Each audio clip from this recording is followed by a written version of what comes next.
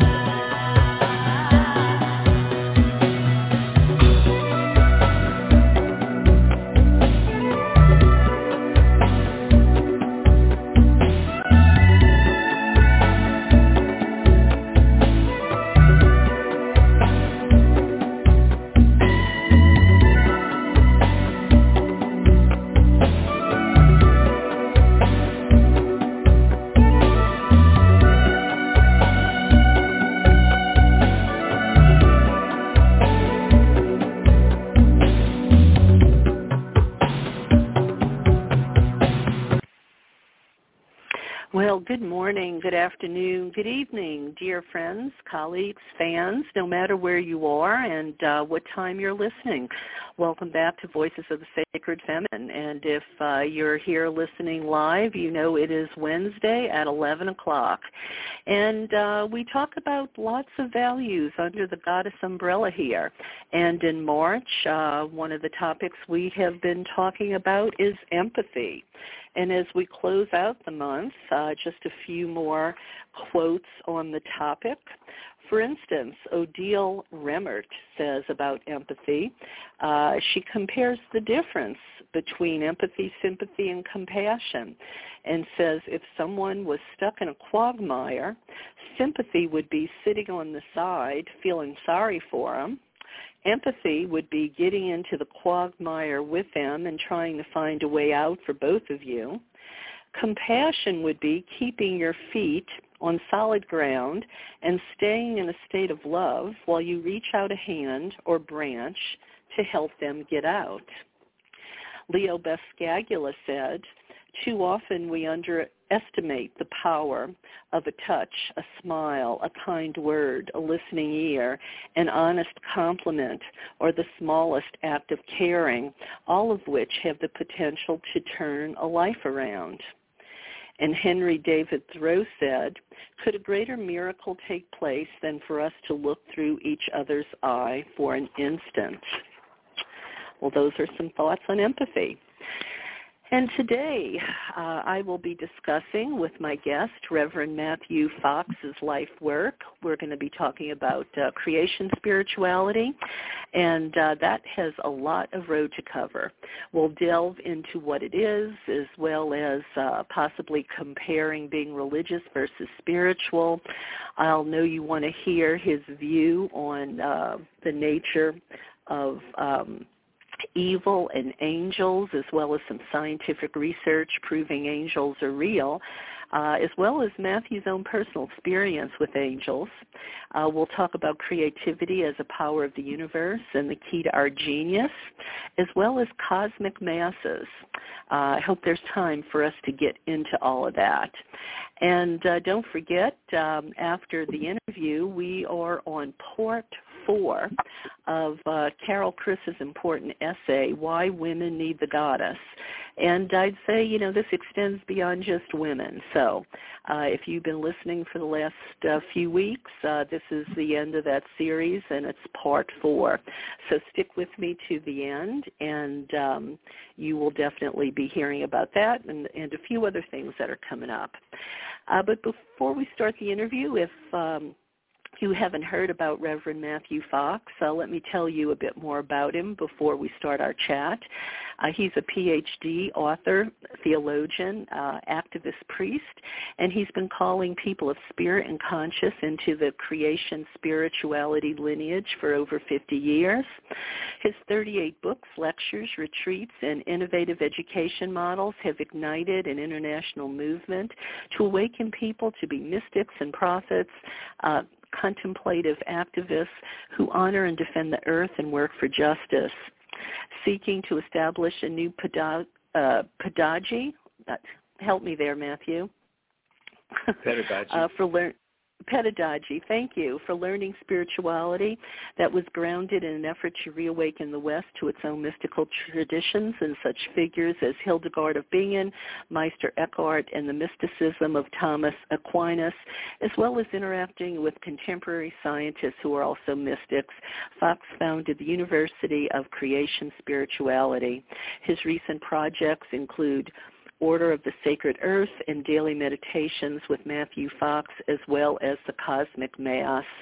And he has a particularly relevant meditation today at his Daily Meditations with Matthew Fox. And you can find it actually at www.dailymeditationswithmatthewfox.org. Matthew, did you want to say something about that before we talk about creation spirituality? Well, good morning, Karen. It's good to be with you again. Yes, I did address in this morning's meditation the terrible killing, still another one, at a school in Nashville a day or two ago. And I've received quite a lot of support to what I was saying, and trying to put it into the context of both our political struggles at this time in our country, but also the bigger picture of how we cannot talk about parents' rights without talking about the right of parents welcoming the children home safely from school every day. So there's a lot of issues that are rising, I think, in people's minds and hearts because of that horrible thing, including the fact that America is 5% of the world's population, but we possess 50% of the world's guns, 50%, yet we're only 5% of the world's population. So something is off balance. Well, yeah, and when you think about, what we hear in the news, some of the, Republicans talk about they want parents' rights to choose books, and they want to ban, drag shows because they want to protect the children, but yet, they don't care about guns. I mean, it's just such hypocrisy. It's really, it just defies all credulity, I don't know. There's to continue to buy into that, you've just lost your entire ability to do any critical thinking at all, I think. Well, I couldn't agree more. And then another one of their shibboleths is that they are pro-life, but to be pro-life and to allow weapons that are designed for soldiers to be bought on the street by anybody and carried wherever they want, etc. It's not exactly pro-life when parents cannot be secure that their kids are going to come home from school every day safely. Right.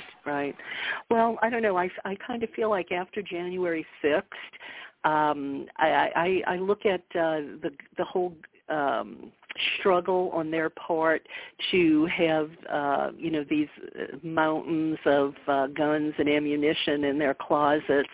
I really see it much differently than I used to. I really feel like with the militias that tripled after Obama got into office, and everything that's happened recently, this isn't just about people protecting themselves. This is really about something else. And I don't know, it's become clearer to me anyway that, this isn't about hunting and if someone breaks into your home, this is really about, I think, Christian nationalism. And I wonder if you have any thoughts about that. Well, I think you're absolutely right. There's an ideology involved. All kinds of polls show that the majority of Republicans and Democrats and gun owners all want to shut down the availability of these weapons that are designed for soldiers, not for citizens. And yet, we had a law like that for 10 years, and statistics show that mass shootings were way down and mass killings were way down as a result of that. But the truth is that the NRA is in bed with a corrupt political system, one that is more about raising money than it is about responding to people's needs and to creating policies that are sane and real, and that's and common sense. So clearly, this is all about greed and money and wanting to stay in power, even if it means killing our children to do so.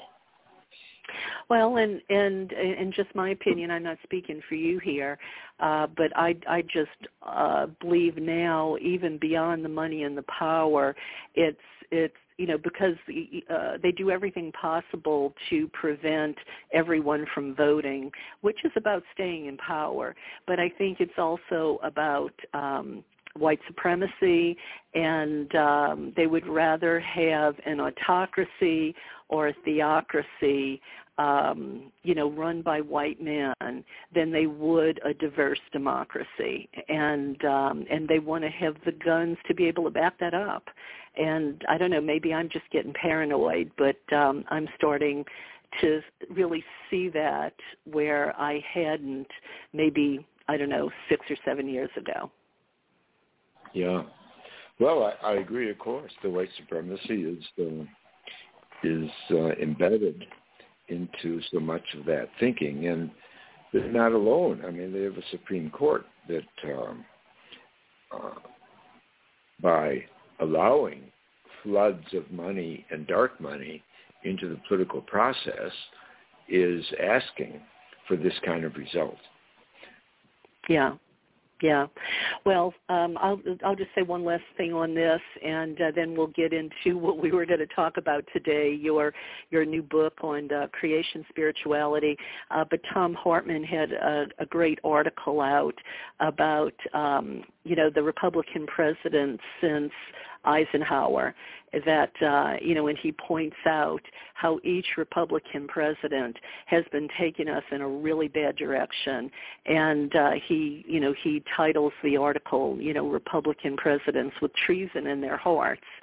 And at first I kind of raised an eyebrow and thought the article might have been extreme. But then when I actually read the content, the Democratic presidents just don't seem to go where Republican presidents do. And I think, more people should be aware of it, because some people didn't live through it, and other people maybe didn't learn about it where they attended school. So anyway, I'll just throw that out in case folks want to Google Thom Hartmann's article. But anyway, sorry we got sidetracked there, but yes, audience, please go to Matthew's Daily Meditations at dailymeditationswithmatthewfox.org. So your new book, Matthew, I have it in my hand here. Beautiful book. I love you here on the cover. The Essential Writings on Creation Spirituality, selected with an intro by Charles Burak, and it's in the Modern Spiritual Masters series. For those who don't know what creation spirituality is, I don't want them to confuse it with creationism. So while that might sound silly to some folks, can you maybe say what creation spirituality is, and with an eye toward how it's different from creationism? Well, I'd say it's a mirror opposite of creationism, which is, of course, a form of fundamentalism. It's a mirror opposite for a lot of reasons. First of all, it's feminist, and fundamentalism is essentially patriarchal, and it's also very committed to eco-justice, social justice, gender justice, racial justice, economic justice. And creationism is, again, fundamentalism tends to be rigid and unbending in terms of probing how we can change human consciousness and history to include those who have been left out, if you will. And that includes women and gay and lesbian people and people of color and the indigenous people and so forth. So Creation Spirituality is very committed to the prophetic tradition of justice. And, of course, Creation Spirituality does begin with creation. It begins with the fireball. And, of course, creationism ignores science, whereas Creation Spirituality, we work very closely with scientists. I've written 2 books with Rupert Sheldrake, the British biologist, and one book with Brian Swim, who was on my faculty for many years. I've always had science, well, not always, but after about 5 years, when Brian came along, I had scientists on my faculty always. So that's 45 years of the 50 years or so I was creating programs and teaching, because scientists tell us what creation is about, what's nature about, and how it works. Thomas Aquinas in the 13th century said, a mistake about creation results in a mistake about God. So obviously then we should go to scientists. And he, in the 13th century, went to Aristotle, who was new in the West at that time and considered very radical because he was a, quote, pagan, unquote, and because he came by way of Islam. It was in Baghdad that they translated Aristotle into Latin, which therefore got into Europe in the 13th century. And because he was a scientist, the fundamentalists never considered nature important to study. It's as if all the answers are in a book, the Bible book. But Aquinas said Revelation comes in 2 volumes, nature and the Bible. And so this is a wisdom tradition of Israel, which, of course, wisdom is feminine around the world. She's feminine in the Bible, Sophia in Greek, and Chokmah in Hebrew are feminine, and Kuan Yin is feminine, the wisdom figure of the East and so forth. So this is also the tradition of the historical Jesus, the wisdom tradition. The story is that he was considered illegitimate in his village and was not allowed in the synagogue on the Sabbath. So while others went to the synagogue to pray, he went out into nature to pray. And that's why so much of his teachings are based on very acute observations of nature.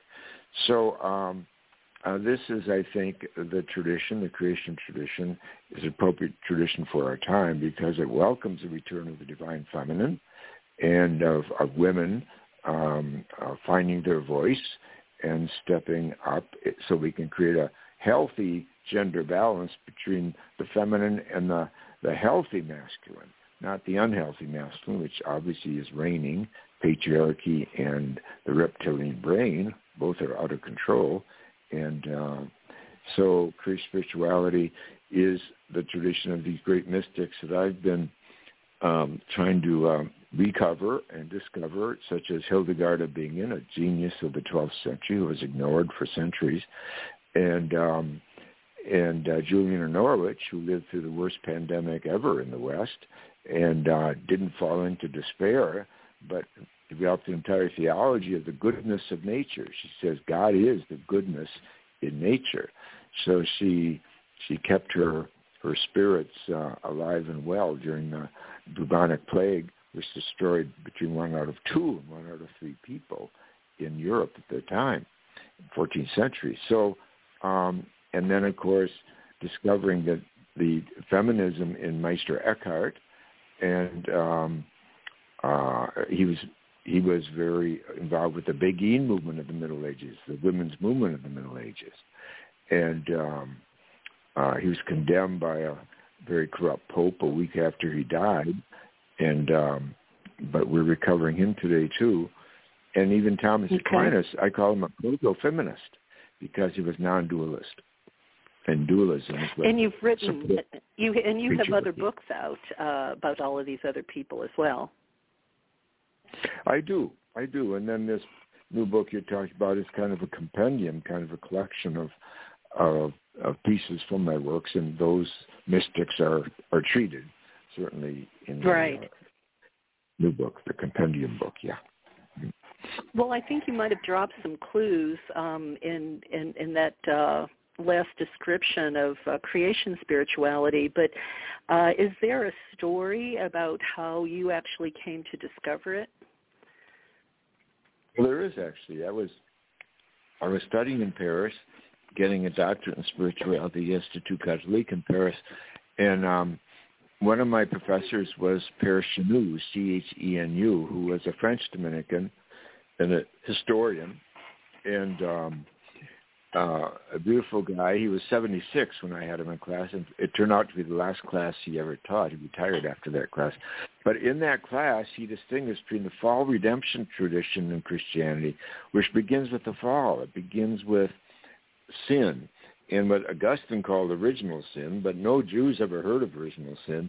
Original sin is not a Jewish concept, so it's not a biblical concept.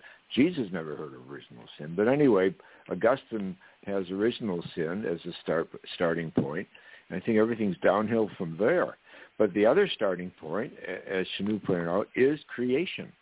And so if you look at Genesis, the first page of the Bible, Genesis 1, it doesn't mention sin or evil. That comes up in the next chapters. It talks about the goodness of creation. Everything that's created is good. The sun is good, and the moon is good, and the trees is good, and all this. And then at the very end of the chapter 1, humanity comes on board, which really is interesting because that's the current scientific story, that humanity's very, very late after 13.8 billion years of ongoing creation. Humanity comes on, and the whole circle of creation is very good. So that's what I call original blessing, and that was the title of one of my books, the best-selling book, I guess. And it kind of blew the roof off the Vatican at the time, not the current Pope, but the other two popes were not at home with the concept of original blessing, which is another word for original goodness. But that's the biblical tradition. And it's been missed by all these theologians who want to begin with sin. Sin is invented by humans. You know, Thomas Merton, the great Catholic monk, said, every non-two-legged creature is a saint. So that means your dog is a saint, your cat is a saint, your horse is a saint, and every tree is a saint. And you can go on and on about the holiness of things. It's humans who introduce sin and moral evil into history. So we should begin where God began, with the goodness of creation. Then we'll be empowered to do something about our shadow side. Yeah. Well, and would you say that man's creation of sin was just another strategy for control and power over? Well, sure. I mean, take that early story in Genesis about Cain and Abel, you know, two brothers, one of whom killed his brother out of jealousy and envy and all the rest, you know, attitudes that are still going strong. Look at Putin. Well, why is Putin invading Ukraine? I think he's envious. Frankly, that's the bottom line is his envy. And of course, envy is part of the reptilian brain, because the reptilian brain is about not just action-reaction, but I win and you lose. That the reptilian brain consciousness cannot tolerate the sharing. It cannot tolerate partnership. And instead it wants to dominate. It's about domination. And that's at the heart of so much of human travail and history, and certainly patriarchy. Yeah. Well, you mentioned the Vatican, and, you know, for those who might be new to you, they might not know you had a little run-in with the Vatican. Is there? Would you like to say a little bit about that? Because I think it was your stand on indigenous people and feminists that kind of maybe got you in some hot water with some previous popes. That's true. The list of objections to my work, number one was that I'm a feminist theologian. I didn't know that was a heresy, but I guess they thought so. That would be Cardinal Ratzinger and Pope John Paul II working together. bringing the Inquisition back. The second objection was I called God Mother, even though I've proven that all of these medieval mystics call God Mother, and especially Julian of Norwich. She develops the whole concept much deeper and richer than anyone until the late 20th century. And the third objection was that I call God Child. Well, I don't know what they do on Christmas, but that to me is an example of adultism. They think God is the oldest one around or something. But Meister Eckhart, the great 13th century mystic, says God is novissimus, the newest thing in the universe. So I think God is a great big baby, the newest thing in the universe. And he also says he says, I'm younger today than I was yesterday. If I'm not younger tomorrow than I am today, I'd be ashamed of myself. So the youthfulness of spirit, he says that spirit always brings youthfulness and newness with it. Then the objection that I don't condemn gay people, and the objection that I quote, work too closely with Native Americans, unquote. So to me, those objections have nothing to do with theology. They are Rorschach tests on what really stirs the shadow or the fears of those last two popes. And obviously, it's women, and it's children, and it's indigenous people, and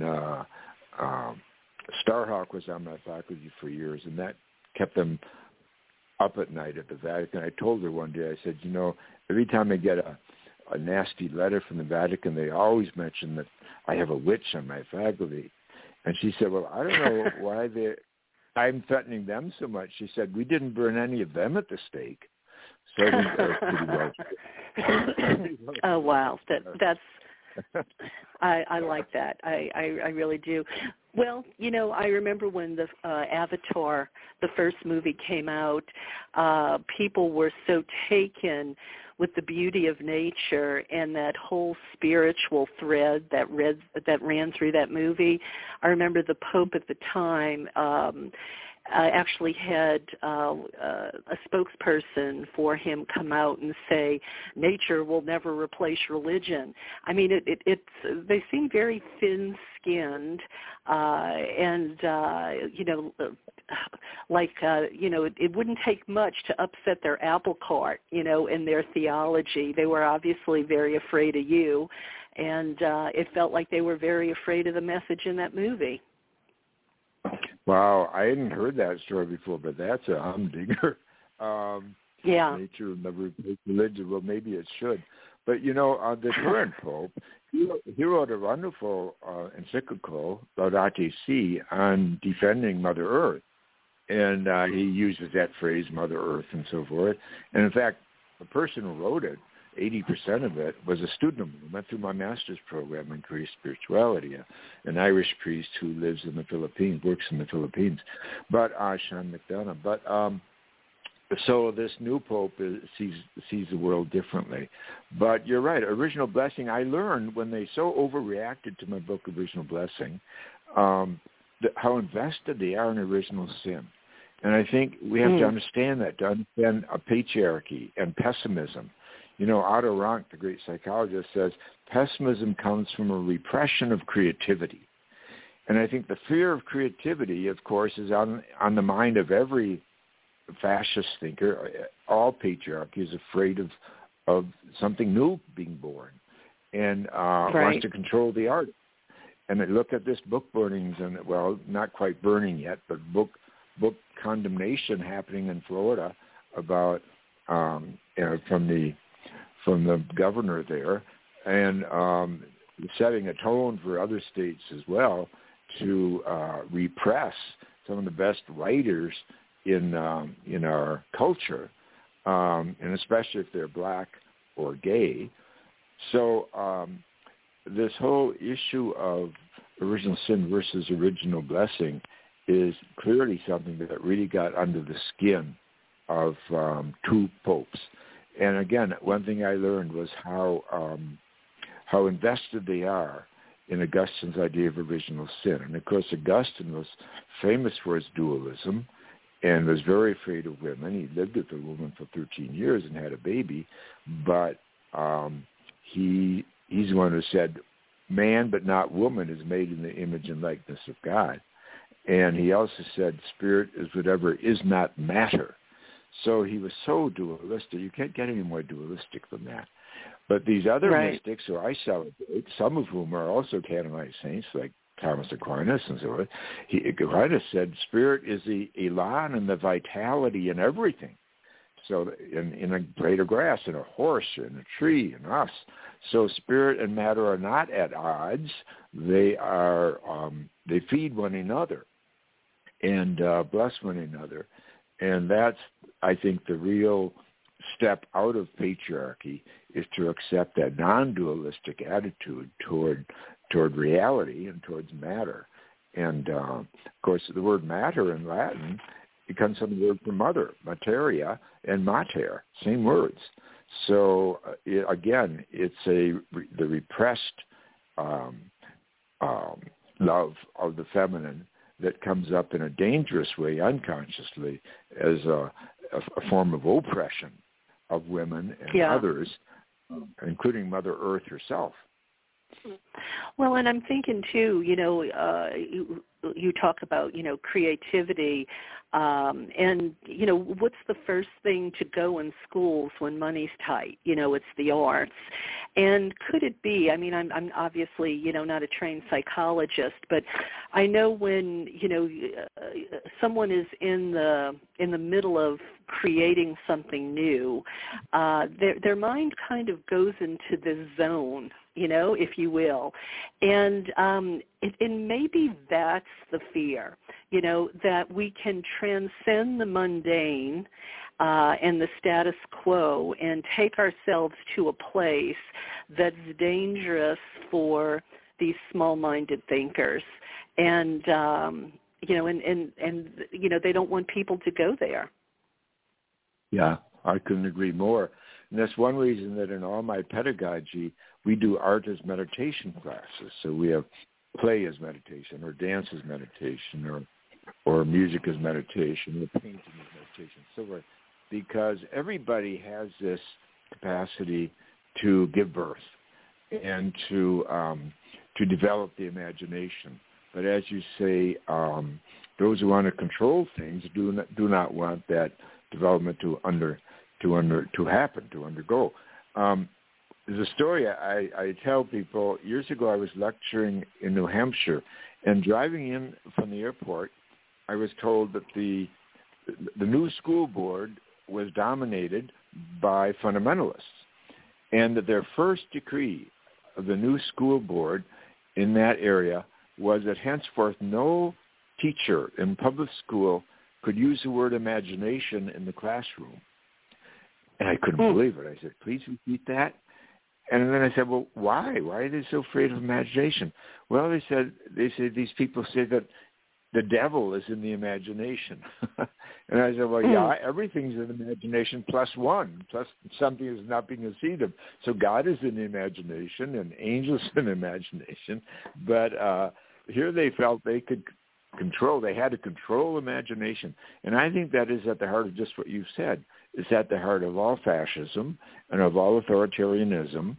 And even you can feel it in these current efforts to ban books in schools, but also in white nationalism. They can't imagine a black president, you see. And when one came along, it was just too much for their imagination, and which was, of course, grounded in racism and the Confederacy. And so they're overreacting. So I think that the whole thing about M.C. Richards, the wonderful potter and also painter and philosopher, she was on the faculty for years, but he wrote the book Centering. It's marvelous classic work on how centering clay on a wheel is centering your whole psyche. And you got to keep it moving. You got to keep things moving to bring everything together, all the parts. And it's like some of these people, they don't want to move. They want to freeze things. And in doing so, they leave parts of themselves aside, parts of their souls aside. And then they become set up for hatred and anger and fury and resentment. then politicians come along and make hay on that, especially the resentment part.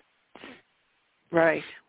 Well, you're making me think about the Egyptian goddess Isis and also Hathor and Bast. Those three Egyptian goddesses had an instrument called the sistrum, and they were the only three that, to my knowledge, that used the sistrum. And Herodotus said that when they shook the sistrum, the energies of the universe continued to flow.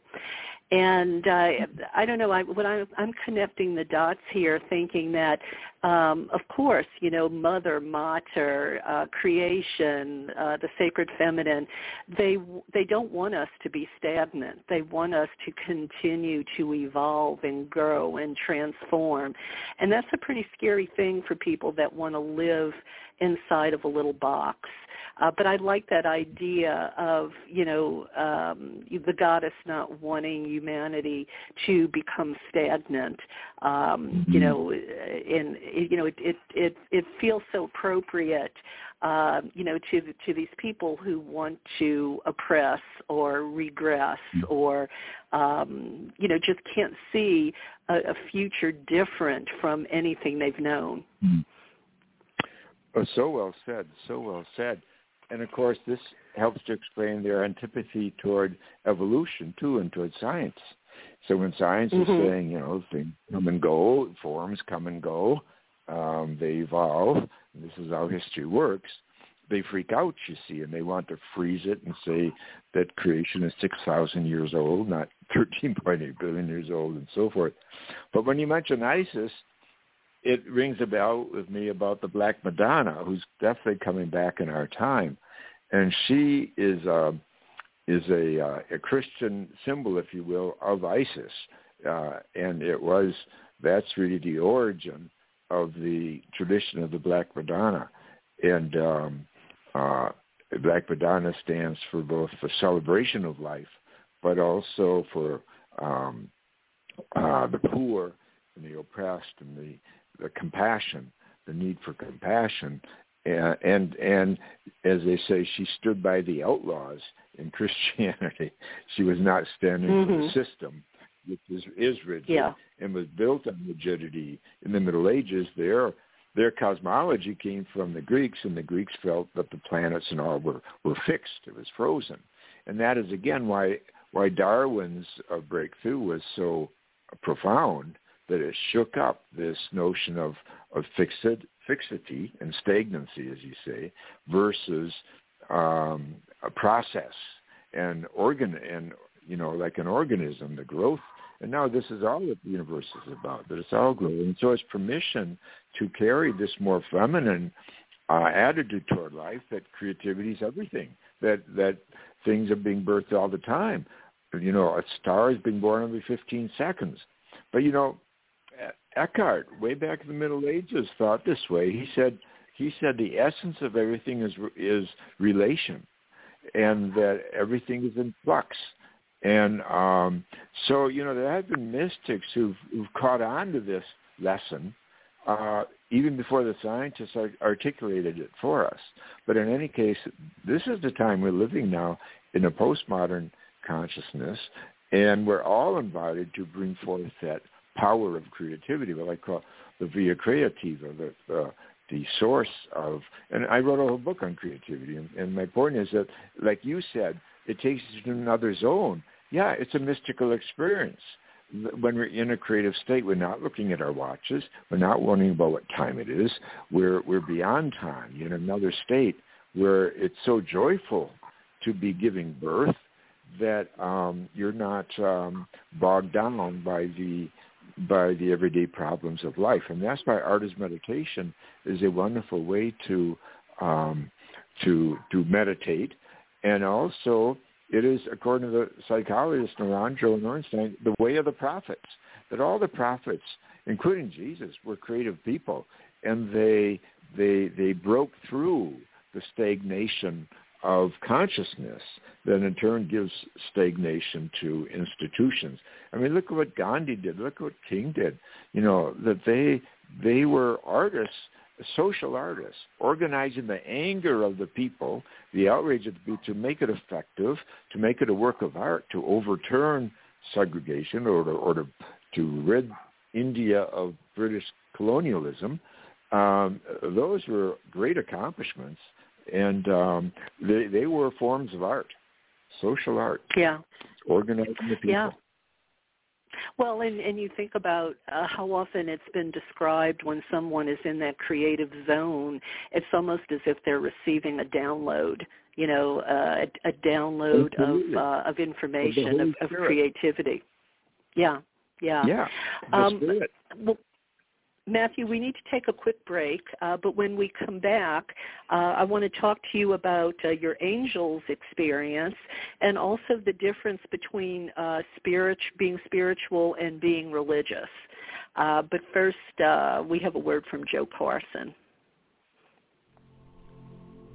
This is from Jonathan Nightshade, a Gardnerian high priest of the Whitecroft line, a traditional craft practitioner and researcher, writing about Joe Carson's book, Celebrate Wildness, Magic, Mirth, and Love on the Feraferia Path. I love this book, how special this work is and how appreciated. As someone who was young in the 1970s and through the years only found snippets of information on Feraferia, one of the first modern pagan paths, this book comes as an artistic revelation of the core practices of the way of the goddess and gods reborn for the next age of the Divine Maiden. She has clearly introduced the historical background, philosophy, and ritual practices of the joyous wilderness mysteries of the fairy faith, illuminated by the marvelous pagan art of Feraferia's founder, Fred Adams. I was very pleased that the high-quality production of this oversized volume makes it a collectible work of art, as well as a testament to the visionary philosophy of Fred Adams. I feel blessed that I received a copy. I will treasure it and look forward to the next book for more of the deep philosophy and ritual practice of Feraferia. Celebrate Wildness is a dense art book quality hardcover book. You can get it for just $45 from the Feraferia website at feraferia.org. That's FERAFERIA.org.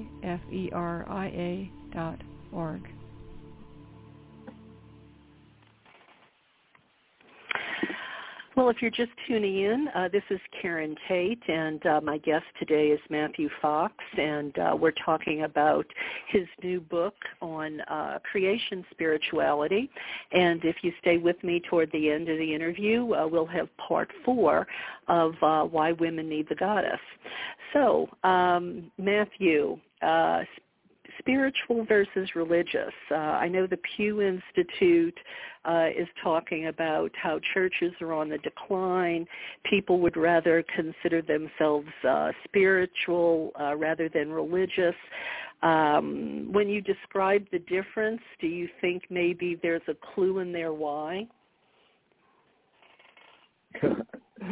Yes.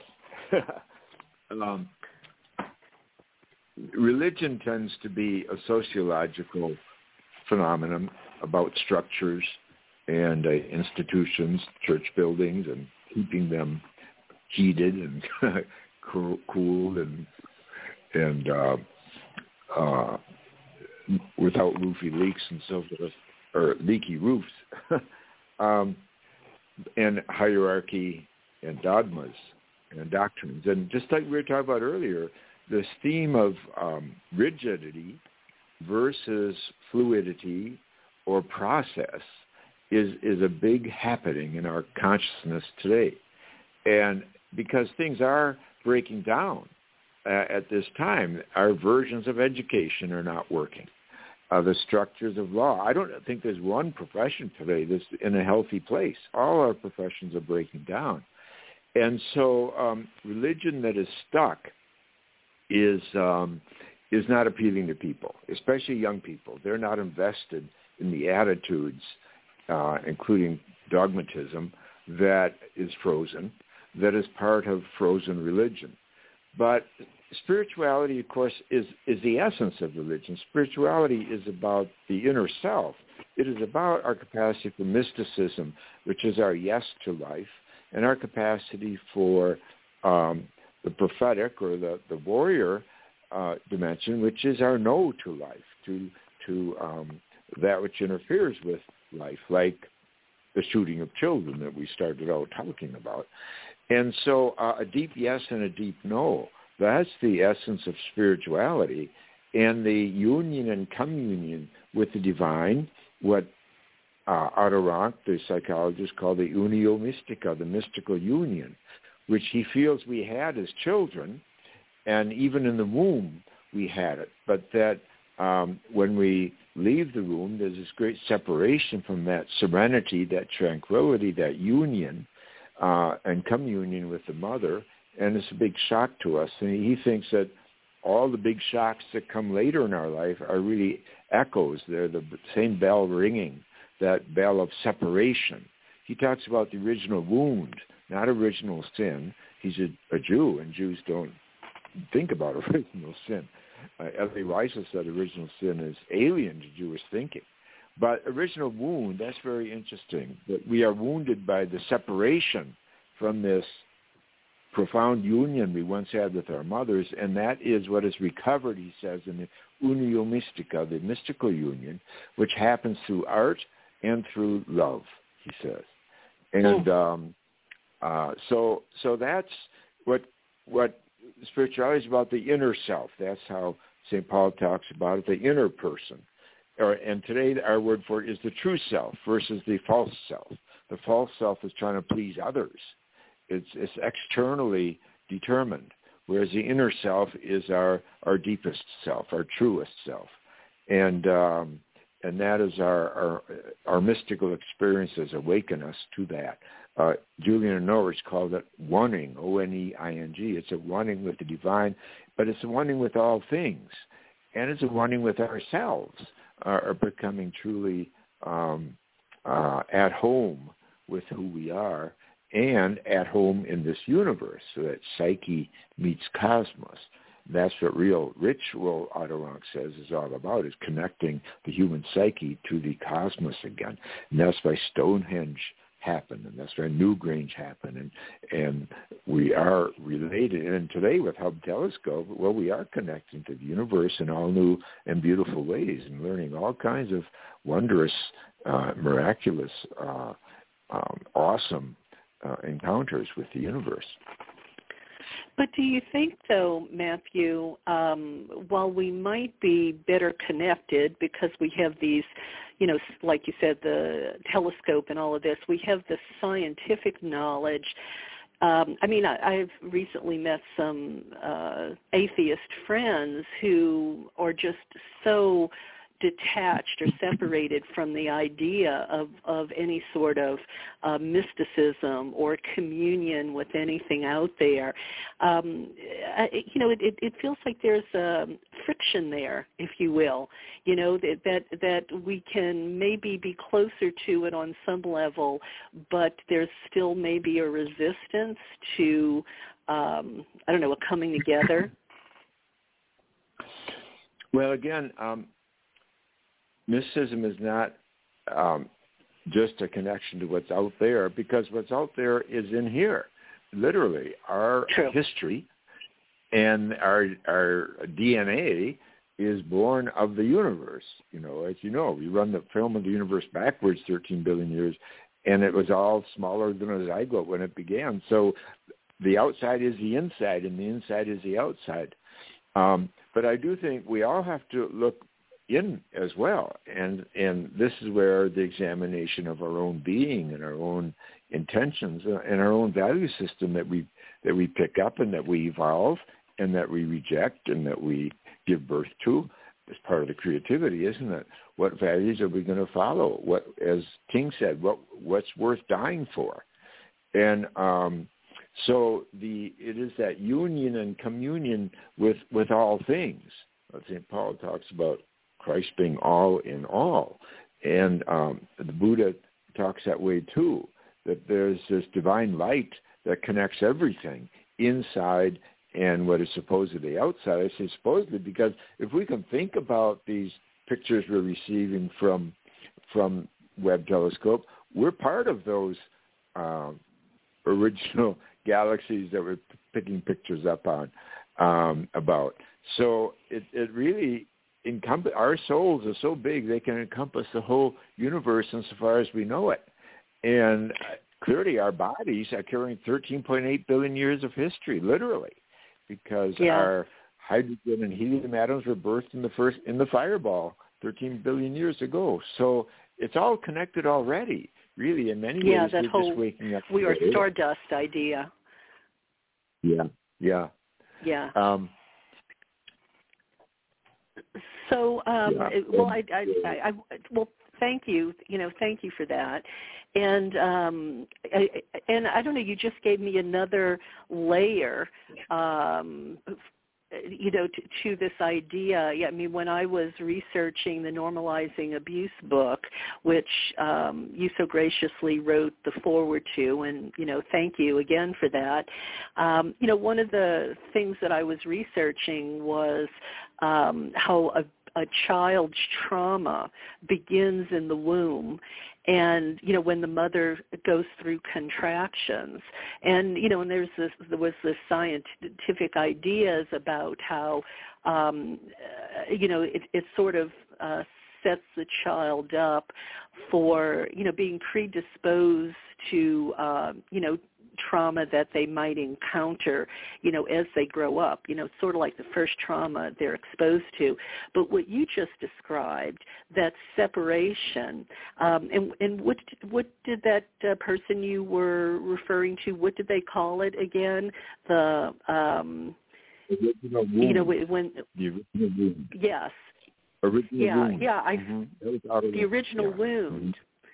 That seems like another layer to that, to that maybe psychological or physical trauma that the baby experiences, during the birth process. So, thank you for that. That's I find that really interesting. So, angels.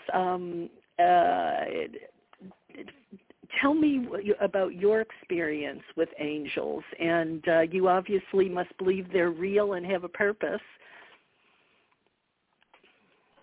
Well, I wrote a book called The Physics of Angels several years ago with Rupert Sheldrake, the British biologist, and I think he's the first scientist in 400 years to have the guts to write a book on angels. And what we did was we took three great teachers about angels. Hildegard of Bingen is one, and Denis Areopagite, who lived in the 6th century, a Syrian monk, is another, and then Thomas Aquinas from the 13th century was a third. And so we would take paragraphs from each of these writers about angels, and then we'd dialogue about it back and forth. And, of course, Rupert was bringing in today's science. And one point he made that really stunned me, because I had not heard it before, was that when Darwin developed his concept of evolution, he did so with another British scientist named Alfred Russel Wallace. And they were very close, worked together very closely on the concept of evolution. And when they presented for the very first time to the Scientific Society in London, they gave back-to-back papers about it. And so they were close for years, but then they had a breakup. They broke up. They had a divorce over one question.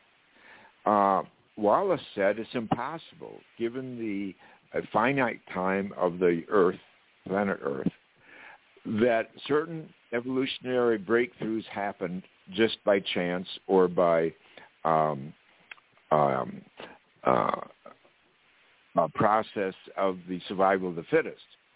He said there must have been intelligent agents guiding the process of evolution.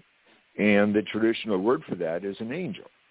Well, Wallace broke with Darwin over that. We've all heard of Darwin. No one's heard of Wallace.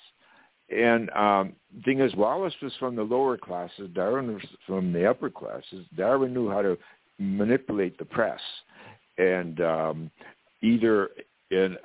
Wallace did not, or he didn't care.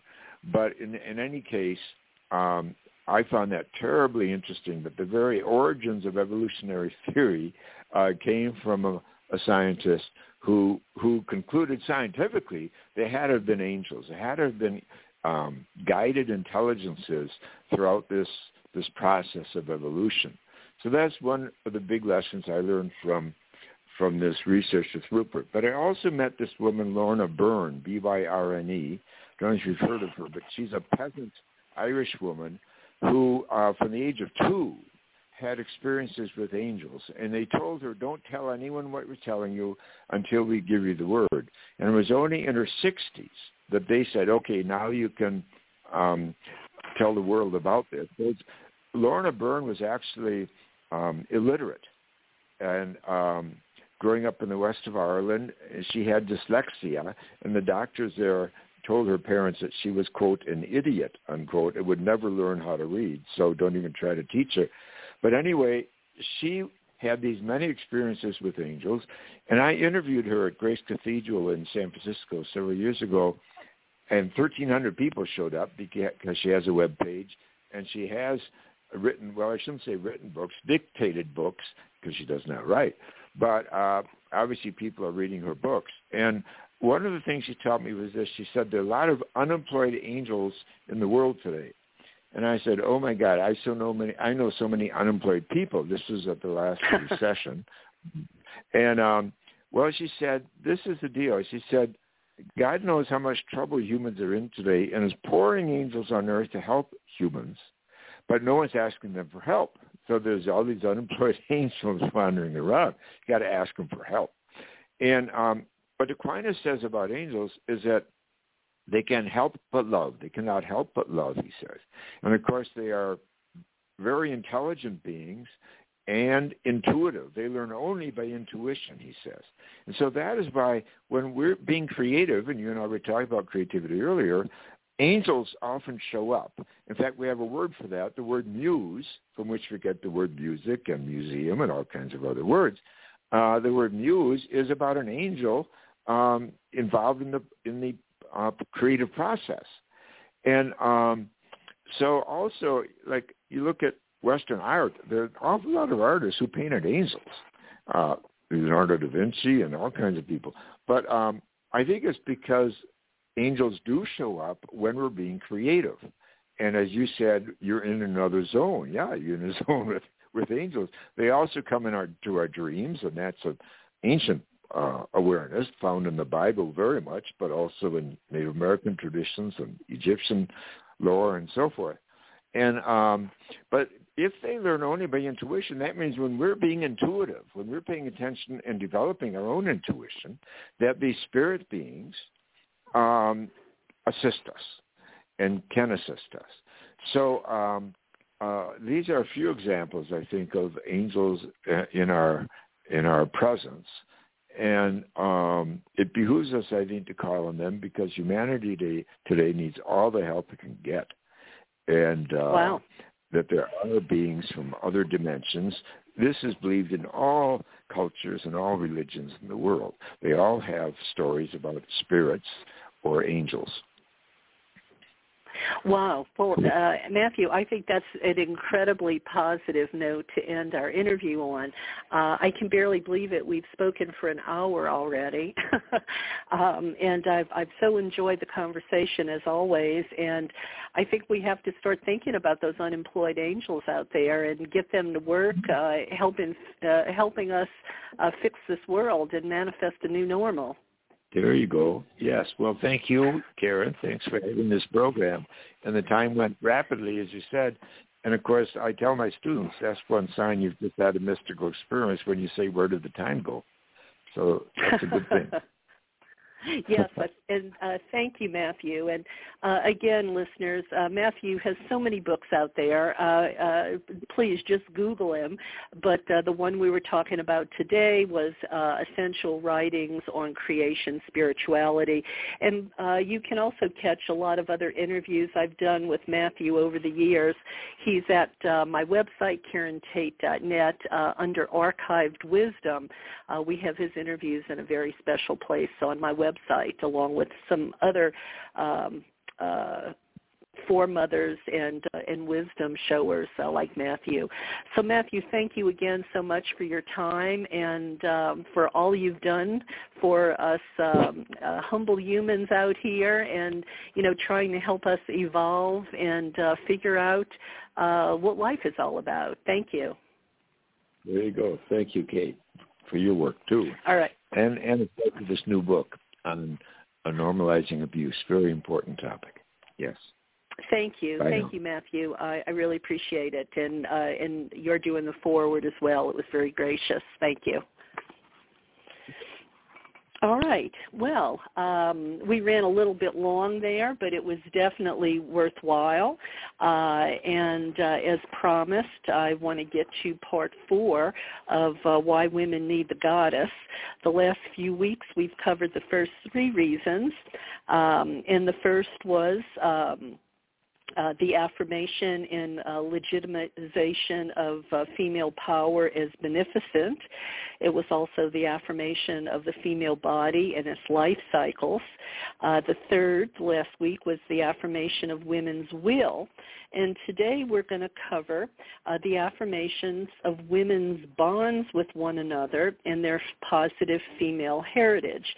Now, this all comes from Carol Christ. This is not my original writings, but Carol has been on the show a number of times before she left, this mortal plane.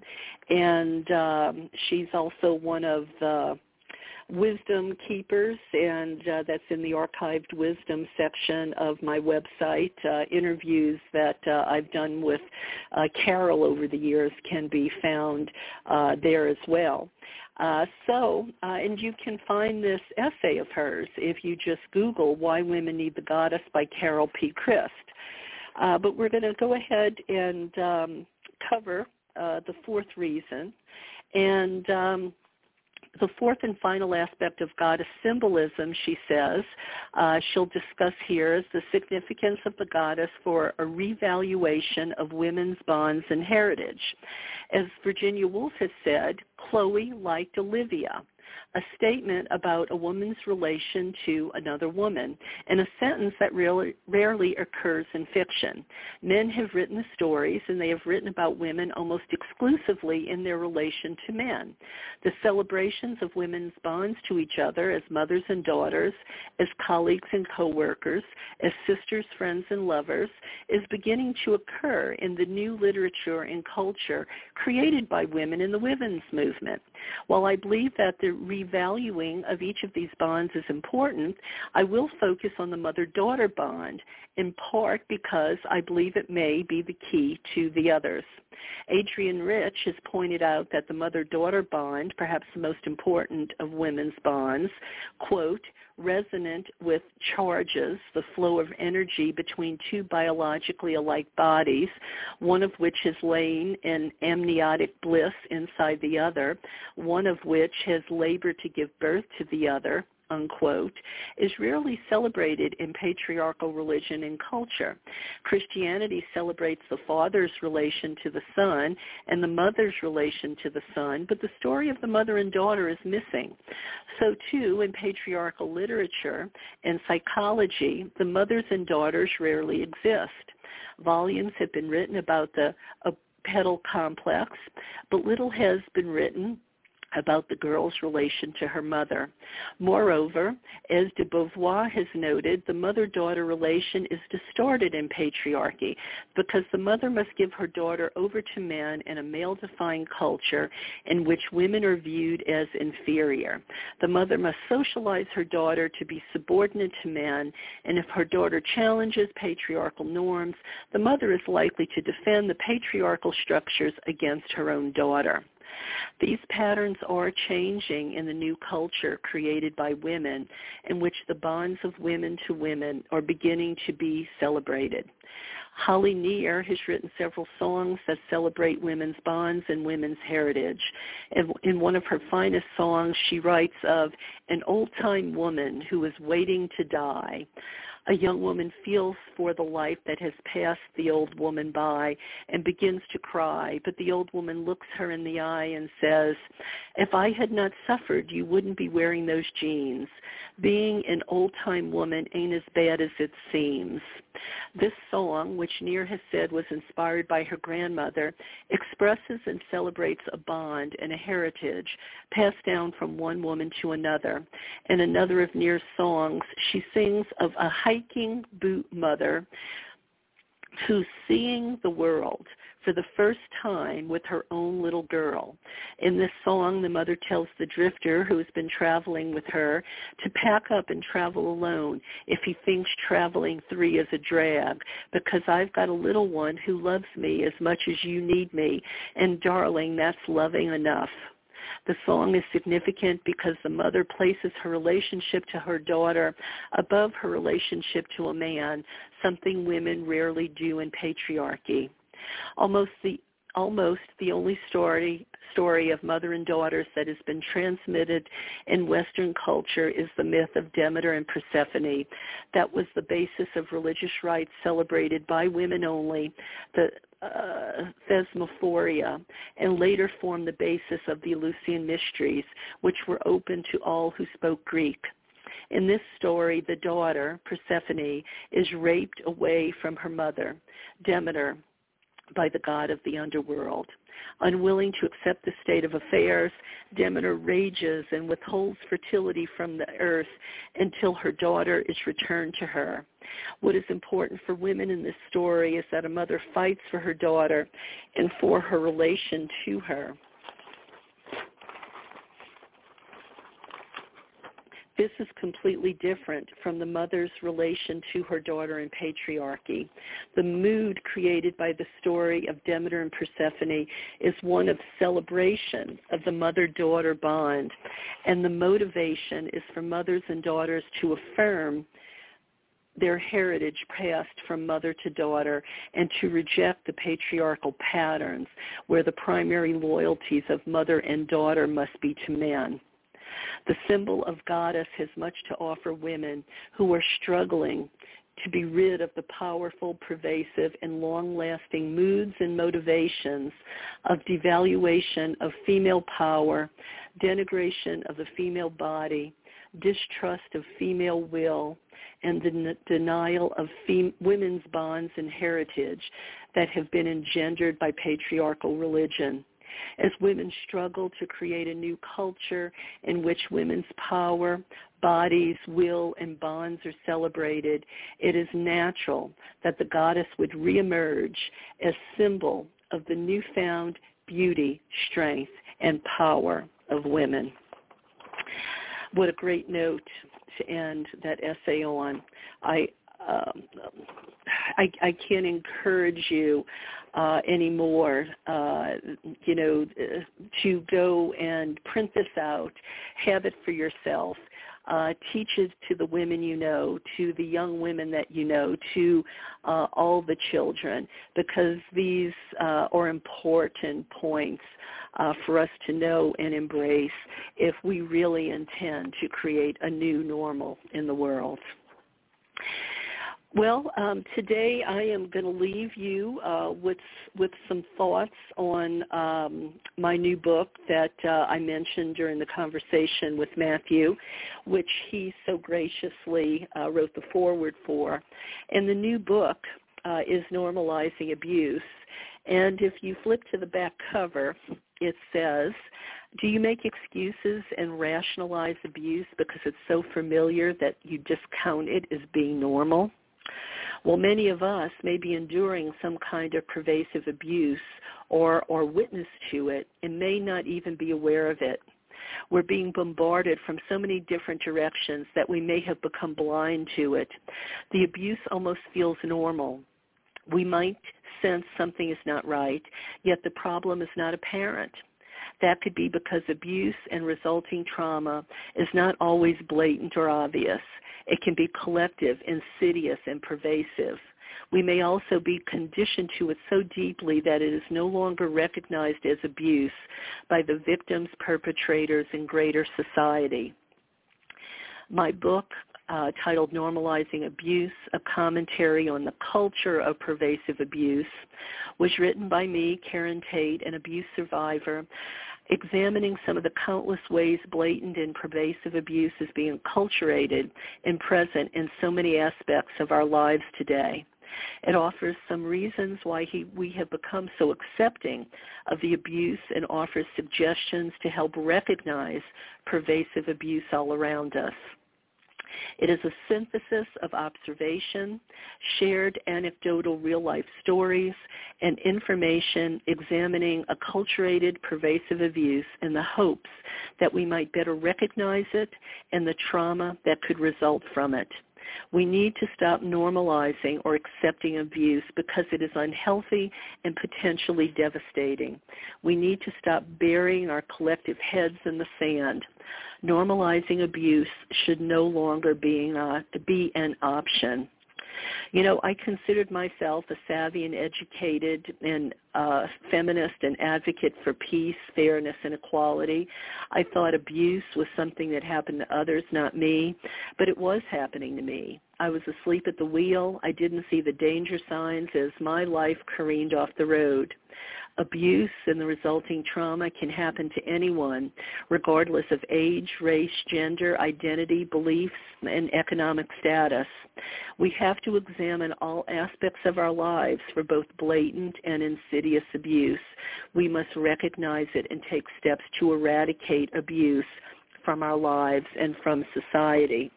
And that's why I wrote Normalizing Abuse. And I talk about abuse that's happening in society and culture, among family and friends, and academia, in the workplace, in the media, in government, in the military, did I say in academia, in religion, in all phases of our life. Those are just some of them.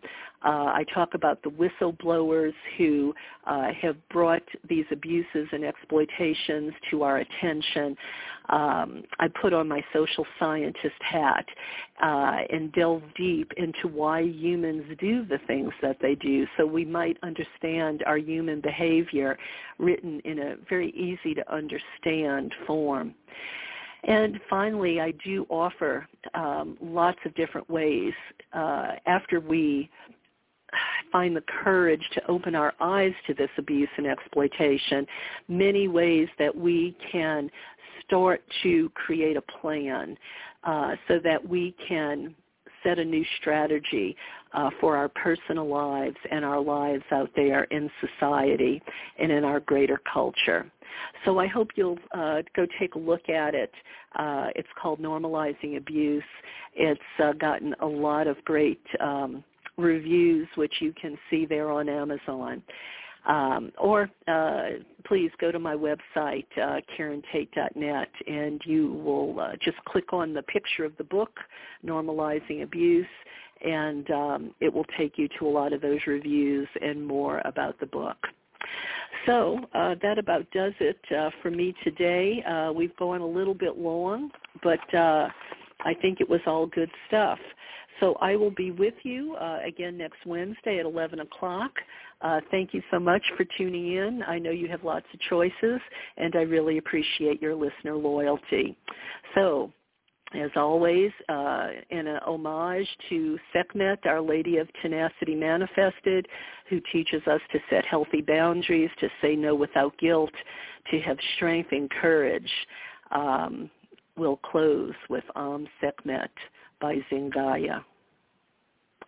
By Abigail Spinner McBride.